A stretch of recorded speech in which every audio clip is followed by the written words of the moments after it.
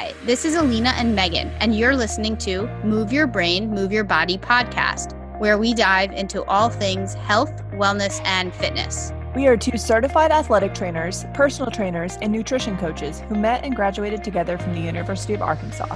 And we want to do this podcast to spread our joy about treating our bodies well through nutrition, exercise, and knowledge.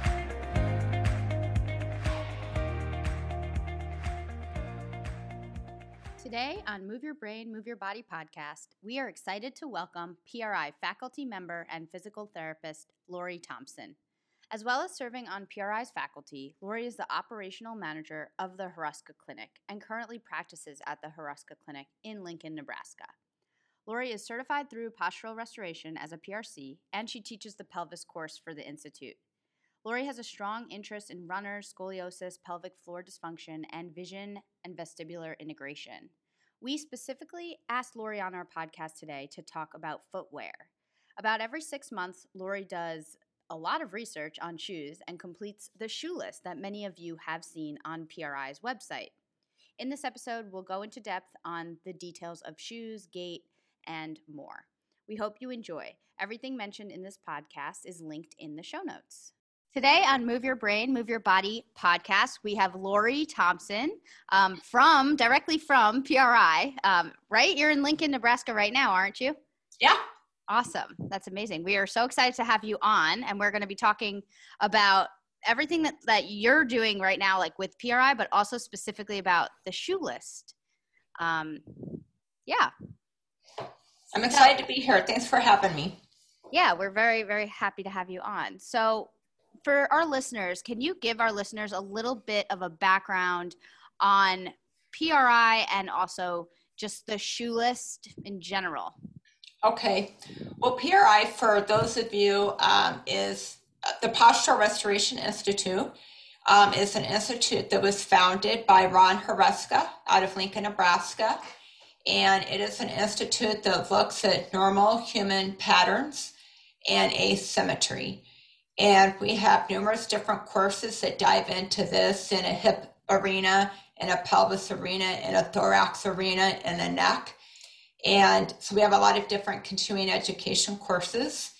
And I went to my first PRI course back in 2003. I've been a physical therapist for over 26 years and got certified in postural restoration in 2005 and was actually working up in North Dakota. We were great people up there, but very cold weather up there. I don't know why anyone elects to live up in North Dakota for fun. Because you get your student loans forgiven.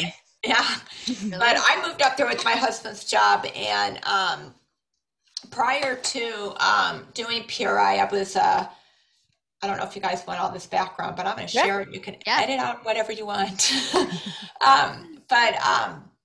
I started PRI after I moved up to North Dakota. Prior to that, I was in a rehab setting. I did home health care.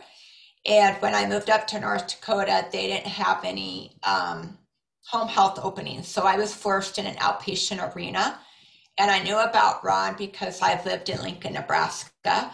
I heard that he was a physical therapist that thought outside the box and did stuff differently. At that time, the Postural Restoration Institute wasn't founded. At that time, Ron was talking at our state meetings, and it was called the upper quarter and the lower quarter. So myokine, that people know, was called the lower quarter, and postural respiration that people used to know was called the upper quarter. And so I knew that Ron looked at the human body differently. You know, sometimes clinically, when I went to physical therapy school, we looked at the human body as being equally balanced. We didn't think about muscle inhibition. And so he just looked at the human body differently. So when I moved up to North Dakota and I was forced in an outpatient arena, I decided to take my first continuing education course, which I took with Ron in Minneapolis. And then you fast forward a couple of years later, I had taken all the courses that were offered at the time, which was only 4. So the Institute has really grown. And a couple of years after that, I got certified. And then Ron called me when I was living up in North Dakota. I was helping out with some continuing education courses with him at PRI at the time. And he asked me if I would ever consider moving back to Lincoln to work with him at the Huruska Clinic. And so in my world, that's kind of like Tiger Woods saying, come on, I'm going to teach you everything I know about golf, being a really great golfer that he was back in the time. And so my husband and I thought about it, and his work was able to move him back to Lincoln, and I was able to move back to Lincoln to work at the Huruska Clinic, where I started working in 2006. Then I helped put together a pelvis restoration course and started teaching pelvis restoration in 2010 for the Institute. So I was on faculty and then also working clinically at the Huruska Clinic full time. So there's a little bit of my clinical background. Does that help? Yes. Yeah. The shoe list, you guys, came about from a patient. I'm a very clinician. I'm very clinical, what I see in my clinical practice with how I apply PRI. And the patient's name was Michael Ann. I'm not violating HIPAA. I just gave out her first name. And Michael Ann was a dental hygienist, and she was a runner, and she had come in to see me for knee pain. And Michael Ann came in, and for those of you that do PRI, all of her PRI objective tests were negative. Her knee pain felt great when she came into the clinic. Her Huruska adduction and lift scores were at a 5 out of 5. I mean, we're not even a 4 out of 5, a 5 out of 5. But every time she would go out and run, her knee would still hurt. And I am just like, what is going on? I mean, she has great stability. She can rotate her trunk. Her pelvis is strong. She's neutral, but her knee still hurts. So I didn't know what I was missing. And so she'd always come in after work in her scrubs and her tennis shoes. And I go, Michael Ann, are these the same shoes that you're coming in to see me in, the same shoes that you run in? And she's like, no, I run in a different style, a different pair of shoes. And I go, how fast can you go home and get those shoes and bring those back to me? I want to see you walk in them. So Michael Ann came in the next day, and she was in the Mizuno Inspire. And the Mizuno Inspire at the time, and it still has it has like a donut, like a U-shaped heel counter. Mm-hmm. And then on the medial side of that heel counter is higher, and on the outside it's smaller. So the Mizuno Inspire keeps you on the outside of your foot for the entire gait cycle, whether you're walking or running. And so Michael Ann came in with the Inspire shoe, and she walked up and down the hallway. I laid her on the treatment table, and guess what? She was not PRI neutral. She was in a left AIC, right BC, right TMCC pattern. I took her out of the shoe. I put her in her other shoe. She came in from work, walked up and down the hallway. I laid her on the table, and all of her PRI objective tests went negative. So I put her back in the Mizuno shoe, and we did the same thing. And then I went back to Ron's office. I go, Ron, you've got to come see this. And so Ron came out and looked at it. He's like, I don't know if I would have believed it had I not seen it. And that is where the shoe list was born. Because then I started to realize the effect that shoes could have on my PRI program with my patients in order for them to integrate. When your brain can sense on the ground, you've got to be able to sense your entire foot underneath that shoe on the ground allows you to be able to lateralize and move back and forth, whether you're running or whether you're walking. Mm-hmm. And that's where the shoe list was born. Yeah. I mean, I think just in general, like not even talking about PRI shoes, but a lot of running shoes are just like ultra squishy and just like basically like inhibiting you from feeling the ground. Probably because everyone is scared of pronation. And like, we think the solution to everything is just like, make sure people don't pronate, which is, sounds kind of like that's what the Mizuno shoe was shooting for, but that is super interesting. What was she wearing to work? Just out of curiosity. You know what, to be honest with you, I don't remember. I only remember the shoe that wasn't working. Mm-hmm. And I've never had great luck with the Mizuno shoe. It's nothing against Mizuno. I don't want to put a bad vibe out there with Mizuno, but it's a development of their shoe has a really deep horseshoe. And it's kind of like if you were on a double edge ice skate, your ankle is going to be weaker on the outside of your foot. Yeah. When we go to walk, Megan, since you kind of brought up the repronation at heel strike, you should be on the outside of your foot and your heel. But when you get in more of the mid-stance phase of the walking or running cycle, you should repronate and roll in and push off your big toe. Now, of course, you have some people that are flat-footed that overpronate, Mm-hmm. and then they can't supinate. So we could talk out of both sides of our mouth. Mm-hmm. But you've got to be able, if you cannot repronate your foot during the gait cycle and push off your big toe, you cannot get good hip extension and power from your glutes, whether you're a jumper, a volleyball player, or whether you're a runner. Yep. So totally. It all starts at the foot. It sort of all starts at the foot. It kind of starts well, your foot and your everywhere, ankle, your body's highly interesting. integrative. You can't treat the pelvis. You can't treat the human body, a core or a pelvis. Your foot and ankle and your pelvis are interrelated. You can't disconnect one from the other. Mm-hmm. And if your foot can't, when one foot's doing one thing, when one foot's repronating, the other foot's just supinate, and go back and forth, they shouldn't be in one position the entire time during a gait cycle, or you can't lateralize and move forward. You'll get locked up in your hip and your pelvis. Right. That's the theme, I think, with PRIs. You can't be doing one thing, only one thing. You have to be able to. It's like a spectrum. Everything is always a spectrum. And I think most people, you guys would appreciate that the foot and ankle, directly relates to the pelvis and the hip. Mm-hmm. But it's also BFS with the neck. So talk about that a little more, please. Yeah. Well, your foot and ankle, if we talk about, when you talk about shoes being squishy, Megan, they, at least as long as I have been observing and looking at shoes, I go out and look at shoes every year that our local shoe store can get into town for our patients. And they kind of cycle. And with athletic shoes. And I kind of look more at running shoes, because running shoes, unlike a tennis shoe or a volleyball shoe or a basketball shoe has to allow you to be able to go back and forth. But a walking and a running shoe, most people, I look at running shoes because most of my patients walk, or they, they're not everyone's a runner, but we all walk throughout the day. Mm-hmm. And that's more forward and back movement. So you don't want to have as much give going side to side that you need to be able to cut across the soccer field or a volleyball court. So those shoes are different. But runners demanded lightweight shoes. So, the lighter the shoe, we're going to get a few seconds off of when we run. I'm a runner. And so, but a lot of because of that, the shoe companies tried to meet that demand of wanting a lighter weight shoe. Well, what happened back in 2008, they really compromised the sole of the shoe in order to accommodate them to be lightweight. But what happened in 2008, I even talked to the ASICS project manager. I was on the phone with them. I go, you guys are killing me. I have more patients that have TFL pain and stress fractures, and I can't find a good quality shoe that my patients can rehab in and run in. They're getting more injured. And they go, yes, the pendulum will swing the other way. And it did. So they came back and they made the bottom of the sole of the shoe a better quality. But right now, you guys, the upper part of the shoe is lightweight.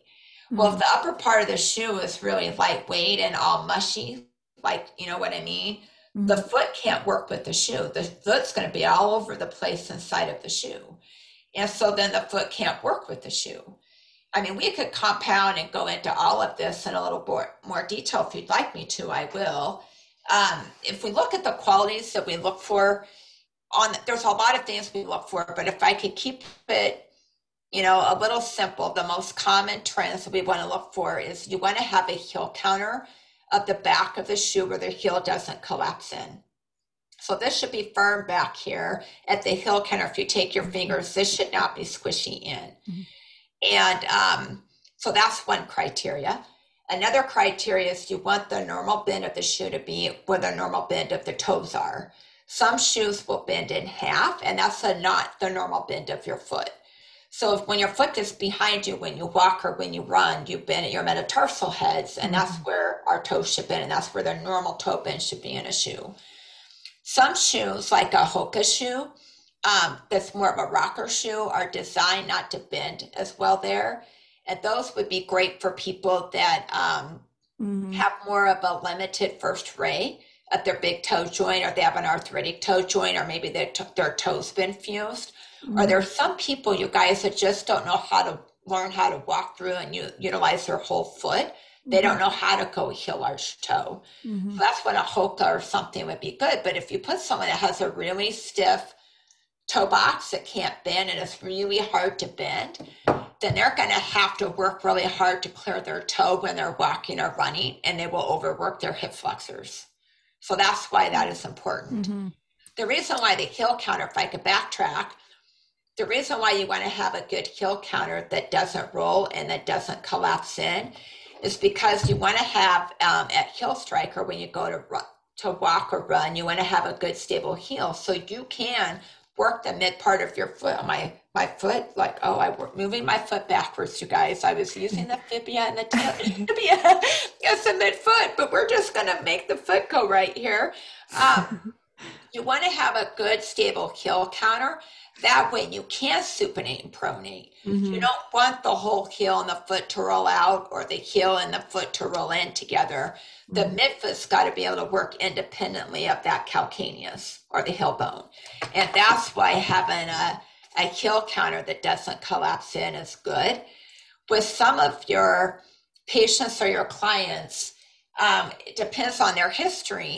If you look at, I brought a couple of examples so you guys could see this, and I know that some people are listening to it, but if you look down at the shoe and the back of the shoe, this is a Brooks Dyad, it has a heel counter that doesn't collapse in, but it's a little wider. So you can see where my fingers are on the border of the Brooks Dyad. Well, if you look, this is the A6 Cumulus, and if you look at this one, can you see how more narrow it is? Yeah. So if you have someone that has a high ankle sprain or frequent ankle sprains, or maybe they fractured their ankle, neurologically, their brain subconsciously is going to be a lot more timid. They need to feel like they have a heel hug. So they need to have a more narrow heel counter, which the A6 by far have a far superior heel counter than most shoes on the market. They've gotten better. Brooks has gotten better. Not everyone needs a narrow heel counter, but people that have an ankle history, I would definitely put them in a shoe or plantar fasciitis that has a really strong heel counter that doesn't collapse in, but also one they feel like they have a hug around their calcaneus, because it'll allow the brain subconsciously to allow them to move that midfoot without them feeling like they're going to re-sprain their ankle again. Yeah. So with the plantar fasciitis, is that just because like the holding the calcaneus will feel better on that? Yeah, because the attachment side of the plantar fascia is on the calcaneus. So gotcha. It doesn't make the plantar fascia magically go away. They also, because the plantar fascia also spans on the bottom of the foot, that midfoot. But the heel counter is a really good one for Achilles tendonitis, plantar fasciitis. They need to have a good heel counter. Gotcha. So going back to Hokas, because I feel like a lot of people that I know, I've never tried them on personally. I've just seen they've gotten like exceedingly more popular in recent years. Yep. So you mentioned that they would be good for someone that has poor first MTP joint mobility. Are they good for anyone else? They're good for anyone, like I said, that also has a hard time walking through their entire foot. So if you watch someone walk and they can get heel strike, they can get to midfoot, but you see that they're having a hard time rolling all the way through their foot off their toes.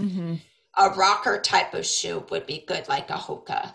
A rocker type shoe, the toe box will flare up. So that makes it more like a rocker, so they can walk through their foot. And Hokas have tended to be really good. Also, the MBT. I don't have those. I think I said that right. It's either MTB or MBT shoes. So forgive me if I got the letters mixed up. We don't have them here in Lincoln. None of our shoe stores carry them, so I have not looked at them. But there's some that some of my other colleagues have utilized with other people that have had good luck, aside from the Hoka for a good rocker shoe. Gotcha. So do you as a PT work like on getting that person to be able to actually be able to hit that toe rocker in the gait cycle, or is that something that's not necessarily fixable for most people? What do you mean by that? I mean like that they can't get to toe off or get the big toe flexibility? But they just can't get the big toe flexibility, or because that's like obviously a part of the gait cycle before you go into swing is that toe rocker. It depends on why they're I was just wondering.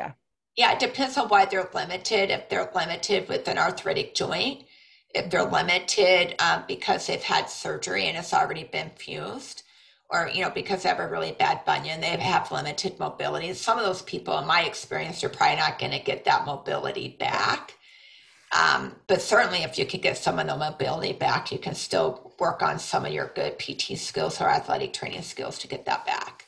Yeah. Oh, it's so fascinating. Like all the little things that could be going wrong at the foot that are just going to affect everything up the chain. Seriously. Yeah. It's kind of like what Ron says. He goes, I like feet, but I don't like feet because it can really mess up your program.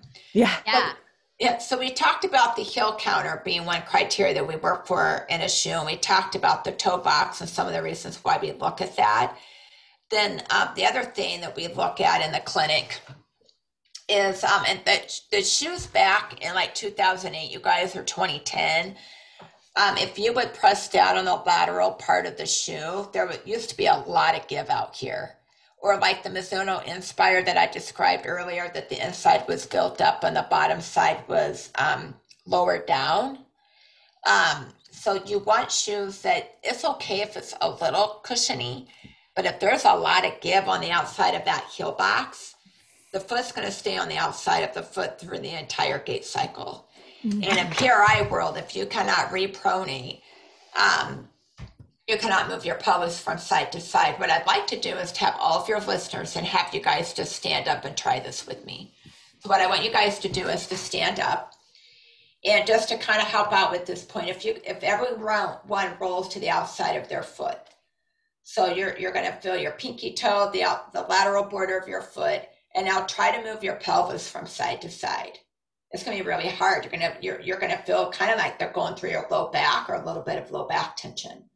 Yeah. So now what I would like you guys to do is to roll your right foot in. Roll your right foot in, and I want you to shift your body weight over to your left foot and roll the inside of your right foot. You should feel like it's easier to move your pelvis over to the left. Mm-hmm. So now you just repronated on the right to allow you to get to the mid-stance facet gait on the left side, and you can get that movement strategy through your pelvis. And now roll to the inside of your left foot, keep your right foot straight, and you can move your pelvis over to the right. So now you're getting that movement strategy through your hip and your pelvis, so you can get power through your pelvis.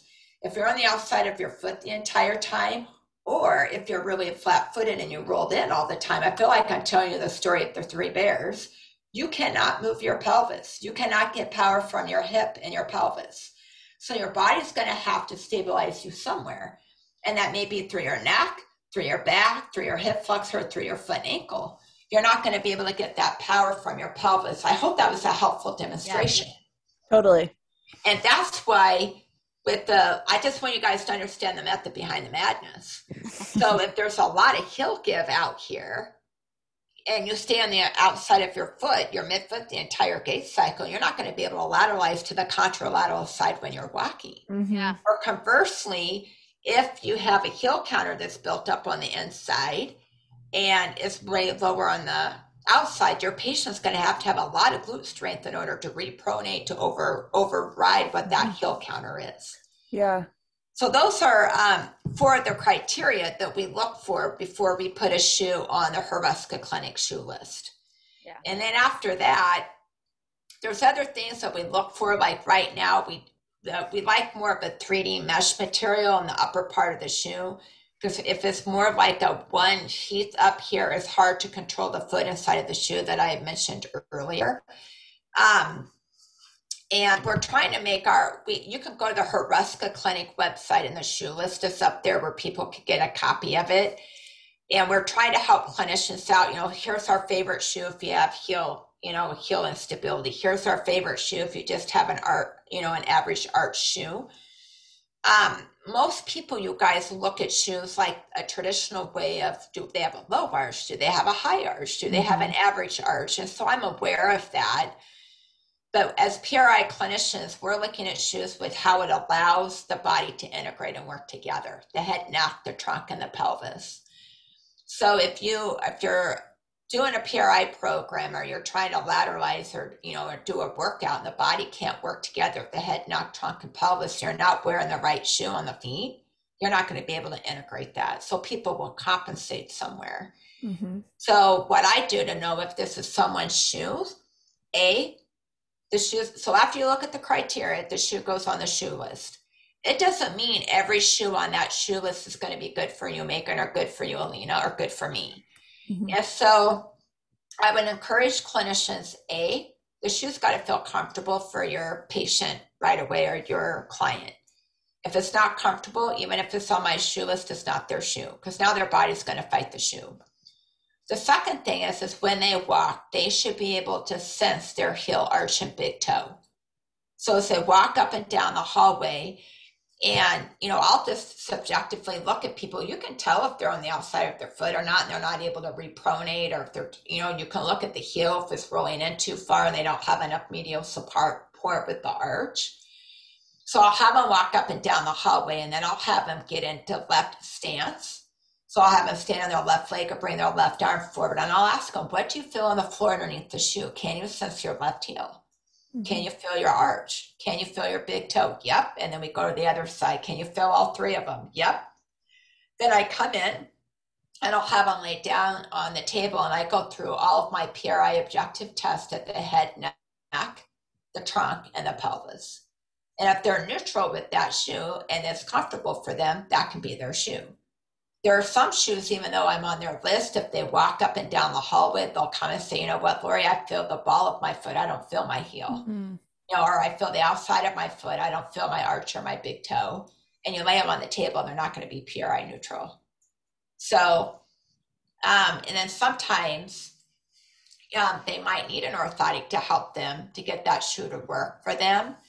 Or sometimes, I can add you can take the liner of a shoe out, and you can add like a little sensory arch underneath the liner of the shoe or something to help them, to be able to get that to repronate or feel the right arch. And PRI, a lot of people have a hard time feeling the right arch in their left heel.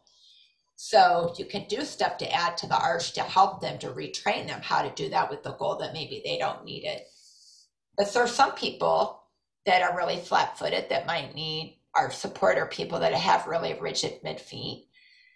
But sometimes it looks like an oxymoron when I see my patients that have a really high arched midfoot or rigid midfoot, and I might be putting them in something that has a little bit more medial arch support in it, not a neutral shoe, because the midfoot's got to start to learn how to repronate. And so sometimes in a neutral shoe, they don't have as much arch support. But that midfoot's got to start to learn how to repronate somewhere, and it can't repronate if your brain can't sense it. So if your brain can't sense an arch, it can't repronate. So I might put them in more of an average arch shoe, which the shoe store thinks I'm crazy for, or maybe something you might put someone in a low arch shoe, because they're just starting to learn how to get that little range of motion of being able to repronate a little bit, with the goal by the time they're done with you that they can maybe get in a more neutral shoe, because they can repronate through the entire range of motion of that midfoot. So it's their ability to be able to sense that heel arch and big toe standing on the ground, and then you can supplement it clinically. Yeah, it's interesting because what you're kind of talking about, well, I'm going to want you to definitely expand on a orthotic and the difference between hard orthotics versus a PRI orthotic. Maybe, let's talk about that real quick. So a PRI orthotic that Dr. Paul Coffin makes, his orthotics, I wish my husband was still here. I could pull out his orthotics for you guys. I have mine. So. Hey, well, if you want to, you could pull it up and show it on Instagram as we talk about it, Alina. But you'll notice with Dr. Coffin's orthotics, you guys, they have a really deep heel cup. So it allows the heel to sit down in a shoe to have that good calcaneal support. So there you go. So Alina, if you look back at the heel cup, you see how deep that heel cup is? And then if you look around, there's a lateral border that goes on the outside of the foot, and then it goes on the inside of the foot. So that allows the calcaneus to really sit down and be utilized in that shoe. And then Dr. Coffin will build up the right arch a little bit more on the right side compared to the left, because every human favors their right leg, and every human loves their right arm, even left-handed people out there. Left-handed people, aka myself, we've learned how to use our left hand on our right leg. So if we're lateralized over to the right more, we're going to be more in a supinated state. So it builds up that arch to help you to repronate, so you can supinate to repronate on the right to help you to be able to lateralize to the left. And so the arch will be built up a little bit more on the right side. If you look at different orthotics, they don't have that deep heel cup. and they also don't have the ridge around them, so it doesn't control that calcaneus in that midfoot. That's what makes Paul's orthotic unique, is the heel cup and the lateral border around the heel cup. Other orthotics tend to be flat. Mm-hmm. The other thing about Dr. Coffin's orthotics is that they are not hard plastic. Yeah. So if you have a hard plastic orthotic, it's hard for that midfoot to supinate and repronate. Usually hard plastic orthotics are going to keep you on the outside of your foot. And so his orthotics will allow you to work that midfoot in supination and pronation during the gait cycle. Mm-hmm.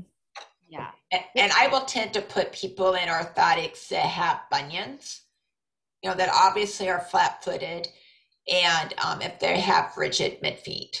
Mm-hmm. But I would caution people about putting people in orthotics too quickly before they have the hip and the pelvis strength to know how to work that orthotic. I'm just make mistakes that I have made when I've got my patients orthotics maybe a little bit too quickly before they have more stability at their pelvis.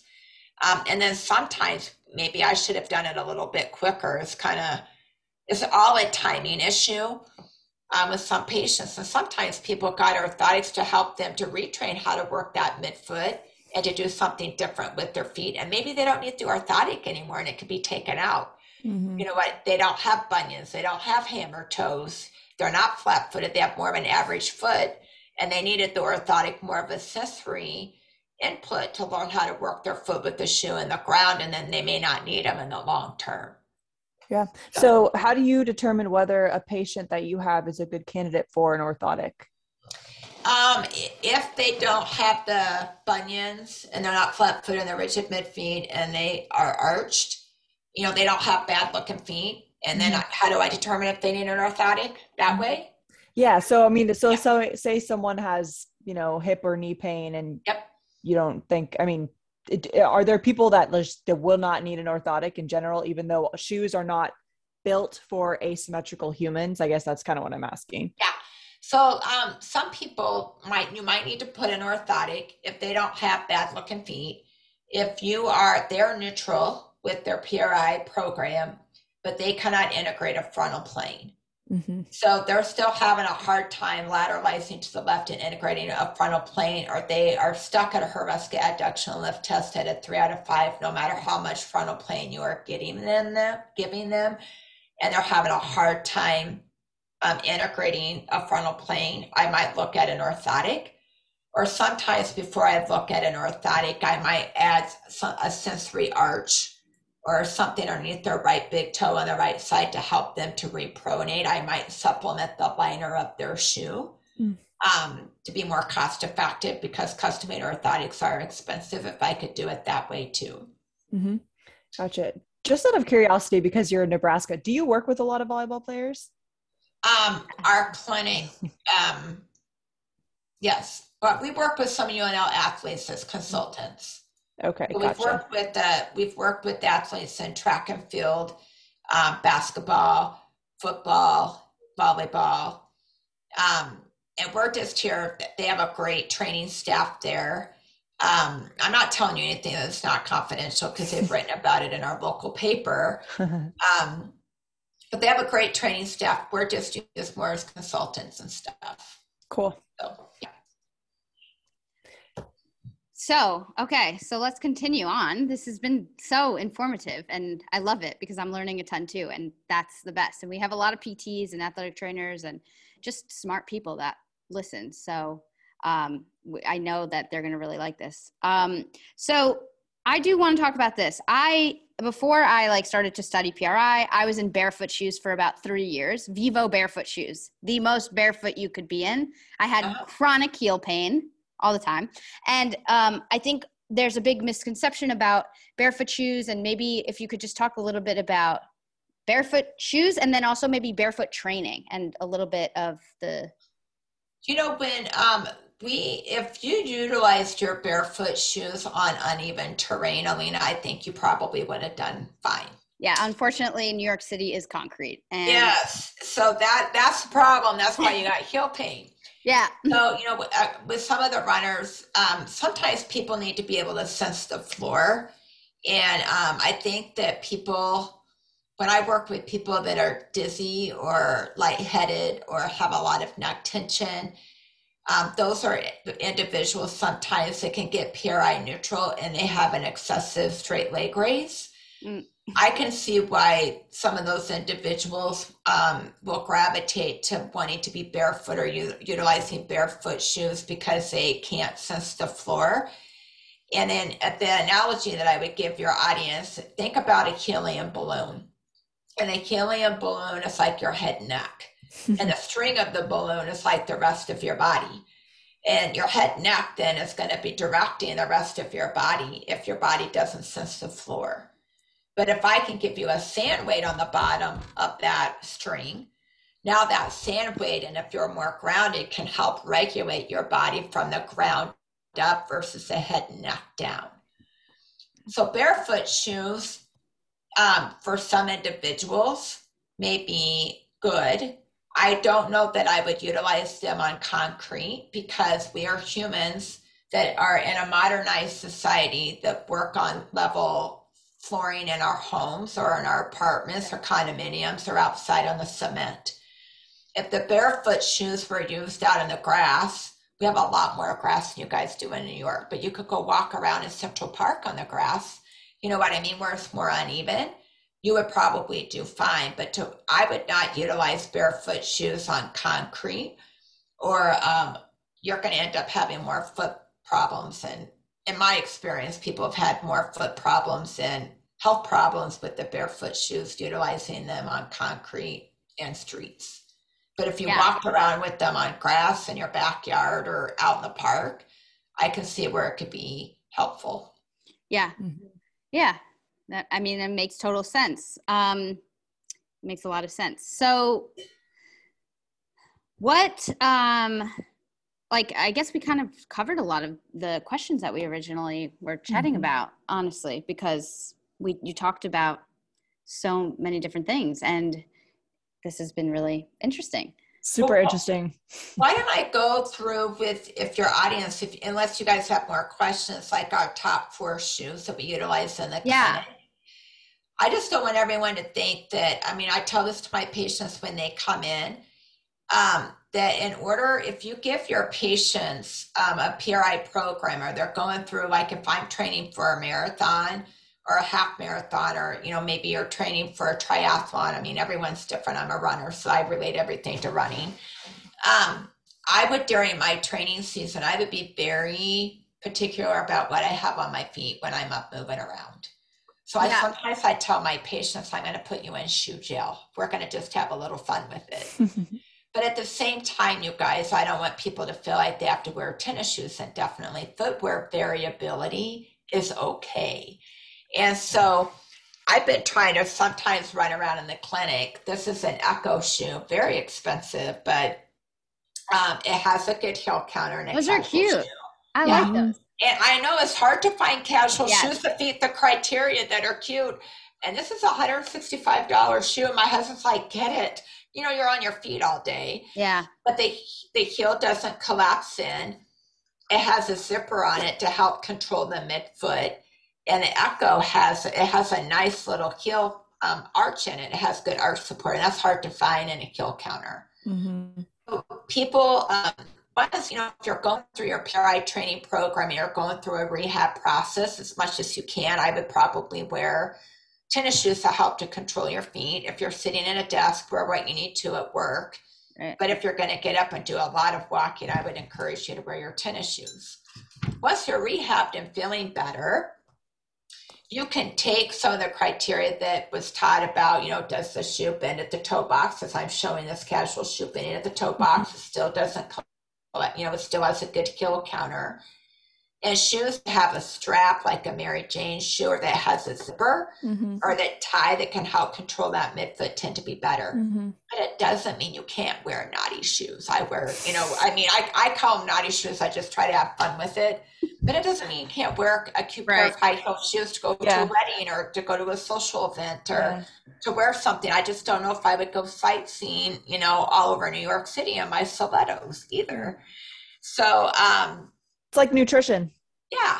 So it's just, you 80-20. got to do stuff in moderation. But the goal would be that your patients don't have to be in tennis shoes in order to stay PRI neutral. Right now, we're using the shoe when they're going through a PRI program to help them to be able to integrate their PRI program. That once they're more stable at their trunk and their pelvis, they maybe could put on a less supportive shoe, and guess what? They can still remain PRI neutral and they can still keep their lift scores good.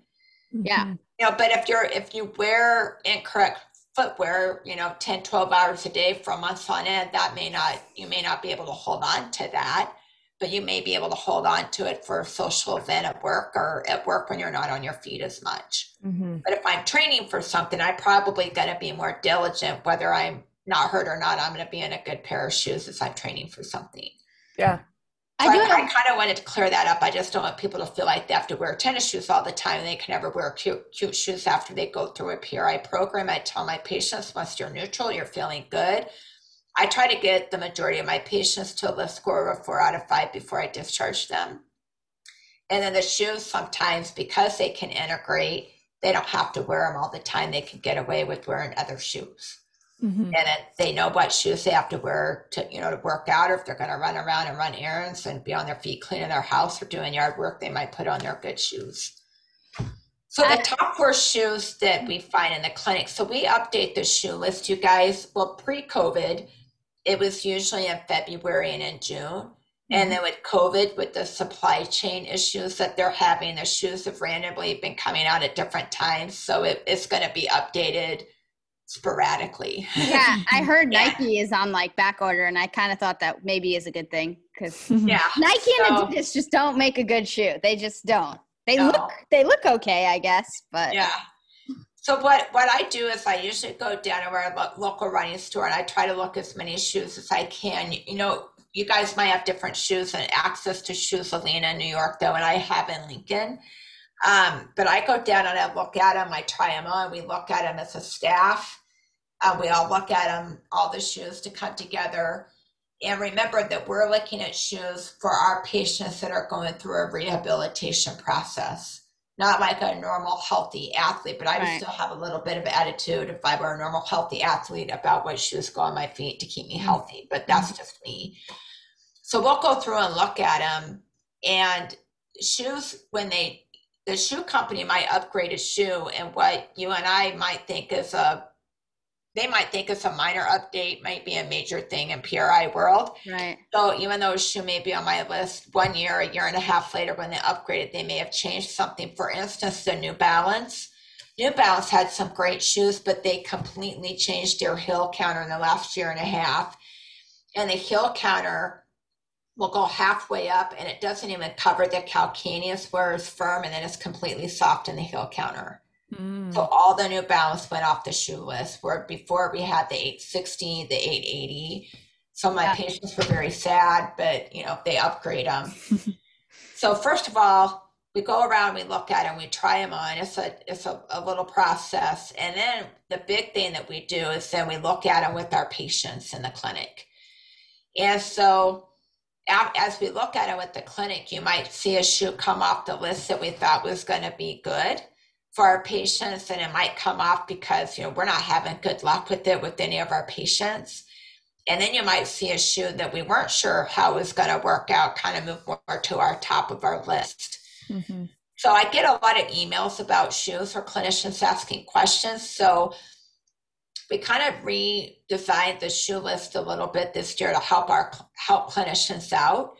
And it doesn't mean, so at the top of the shoe list, we listed our very best shoe for people that have heel or ankle instability, and that is the Asics Cumulus, and that is listed. Any shoe that's on the shoe list is going to fit the criteria that I talked about earlier. Then we have the Asics Nimbus, and I don't have that to demonstrate for you guys today. That's the one shoe I don't have. But the Asics Nimbus fits all of the criteria. The thing that's unique about the Nimbus, you guys, on the bottom of the shoe on the inside, there's a cut right where the arch is.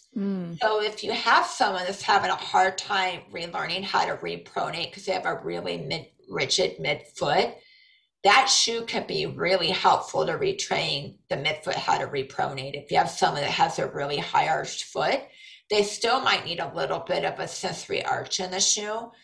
But the Asics Nimbus has been really helpful for me to help retrain that midfoot to repronate, especially people that like to be on the outside of their foot clinically. Sorry, this is my Brooks Adrenaline. I run in the shoes, so it might be a little dirty. I wear those. Brooks, a couple of years ago, came up with the guide rail system, and the guide rail system comes around the heel counter, and it goes on the inside where the arch is. So this has been a really great shoe just for the average Joe that doesn't have a gnarly foot, or just to retrain someone how to utilize their whole foot, heel, arch, and toe when they go to walk. It has good support. It's just been a good overall shoe for someone that's average arched. So that is just someone average arched foot, good shoe. If I have someone that has trouble sensing the floor, more head problems, or we get a lot of people that come in with our Prime program that are having difficulty getting neutral with PRI, and they might need some integration from a dentist or an optometrist. And if they're having a hard time sensing the floor with an excessive straight leg raise over 75, even though we're working their hamstrings, sometimes it's not always hamstrings, it's more neurological because they can't sense the floor. The Brooks Dia has a really unique liner that is like a little squishy, and it helps the foot to work better for the person to feel the floor underneath the shoe versus the foot inside of the shoe, and it helps them to be able to sense the floor. The Brooks Dyad isn't a shoe I'd recommend for someone who's a runner. It's more of a walking shoe. Runners out there, you would kill me if I put you in the Dyad. But the Adrenaline is a running shoe. The Cumulus is a running shoe. The Nimbus is a running shoe, but they could also correlate over to walking. But the Brooks Dyad, we've had good shoes. The uniqueness about the liner of the shoe. I even tried to see if I could just buy the liner of the shoe so I could put them in a different shoe. Hard time with COVID with that right now, but the Brooks Diet is sometimes what I'll work with some of my sensory integration patients with the liner of the shoe. Gotcha. Then on the bottom of the shoe list, maybe one of those 4 shoes don't fit for one of your clients, and there's some other recommendations below it. The top 4 are the ones that we utilize most in the clinic. And in the clinic, we have all 4 of those shoes in the clinic that we can actually try with our patients there in the clinic to see what works best for them before we have them go to the shoe store and get it. Yeah. So the big thing is for you clinically is you need to watch your patient walk, see what they can sense on the floor, and then don't look just at the Hruska adduction lift test. Hruska adduction drop test. Look at the head neck. Yeah. Look at the trunk, look at HGIR, horizontal abduction, look at the adduction drop test, and look at the straight leg raise. And just see if they can integrate the head, neck, trunk, and pelvis with that shoe because of better sensory processing from the floor. Awesome. Makes a lot of sense. Yeah. This has been super, super informative. So can you tell our listeners where they can find you? Well, I'm at the HruskaClinic.com. So if they go to, if they Google in Hruska Clinic, we just changed our website address. I'll link it anyway. But if you link our website, you guys, our shoe list will be up there. And then if you go to our blog, they can go find the blogs. I've done a lot of blogs about shoes or footwear that they can listen to help them out. And then feel free, they can print out that shoe list. There's a front back copy, and they can utilize that shoe list. We update it a couple of times a year. I would just ask your audience that it's copyrighted, and I would just ask people that they respect the hard work that goes into that shoe list. I'd love to share it, but if they could keep it the Hruska Clinic shoe list, if they want to add their logo on top of that for where they work, they can do that. New York City physical therapy, and then Hruska Clinic shoe list underneath it, that would be great, just to respect the copyright. But I'm happy to help clinicians if you have questions, but it's hard for me if I don't see your patient. I can't watch them walk. I can't do PRI tests, but I'm just telling you how it worked for me with Michael Land. That was way back in 2008. And it is a necessary integration piece. If your patients are coming in with UGG boots, just try this for me. You have them do their PRI program and have them walk out in their UGG boots, and they're going to be neutral after they do their PRI program, and they put on their little UGG boots and they walk up and down that hallway. You come back and they've lost all their work that they've done with you. Well, if they come in with UGG boots, they better come in with a Starbucks drink too, because that would be great, right? We just have one more question for you. We ask every guest, what do? You kind of mentioned it earlier, so I'm wondering if you'll say the same thing. What do you do? Maybe every day, maybe not every day, to move your brain and move your body? Well, to move my body every day, I walk my dog. And that also moves my brain, because it is like my dog is my dog and my husband. My favorite thing to do every day is go for a walk with them, because Oakley is my blood pressure medication. He is my anti-anxiety medication. I mean, who can have a bad day when they have a dog? I get greeted every day like a rock star when I come home. Unconditional love. You feed them, you walk them, you play with them. They love you. So I move every day, walking my dog, swinging my arms. I would tell everyone to walk and swing their arms, and just to get out in nature and, in positive energy, The leaves are turning. Look at the beautiful color of the leaves. The sun is out. So something positive. I would get outside in the sunlight. So that is good for my brain. But I do love to run. Running is also my blood pressure and anti-anxiety medication. I've also gotten into Orange Theory, and I do like Orange Theory. I think they do a great job of having people run for short distances on treadmills up on an incline. And I love the rower work, because it's like a PRI squat on the rower. You get your feet flat on it, and it picks up the workout in different directions. And I am a running snob, so for me to do weight training, I have to be forced into it. So I like the variety of the workout to keep my muscles going. And so that's also good for my brain and my body. And then I'm an avid reader. I probably have read this summer over 10 books. So that would be another good thing to read. And I'm trying to get away. This is my next book. I just saw that How to Be Heard. Thing. Yeah. How to Be Heard, Secrets for Powerful Speaking and Listening. I just saw PRI posted that book. I'm going to get it. Yeah. So I got this book from PRI. So this will be on my next list, but I'm also reading a historical fiction about, you want me to go grab it really quick to tell you the title of the book, but it's a historical fiction book about the Titanic. So I like to read books for fun too, because that helps my brain to shut down. I get it. Cool. I love it. Yeah. Awesome. Thank you so much for coming on our podcast. Yeah. Thanks for having me, you guys. We hope you enjoyed this episode of Move Your Brain, Move Your Body podcast. Join in every week as we release new episodes. Subscribe or leave us a rating at Apple Podcasts. If you have questions or topics to cover, please email moveyourbb@gmail.com or follow us on Instagram @moveyourbb.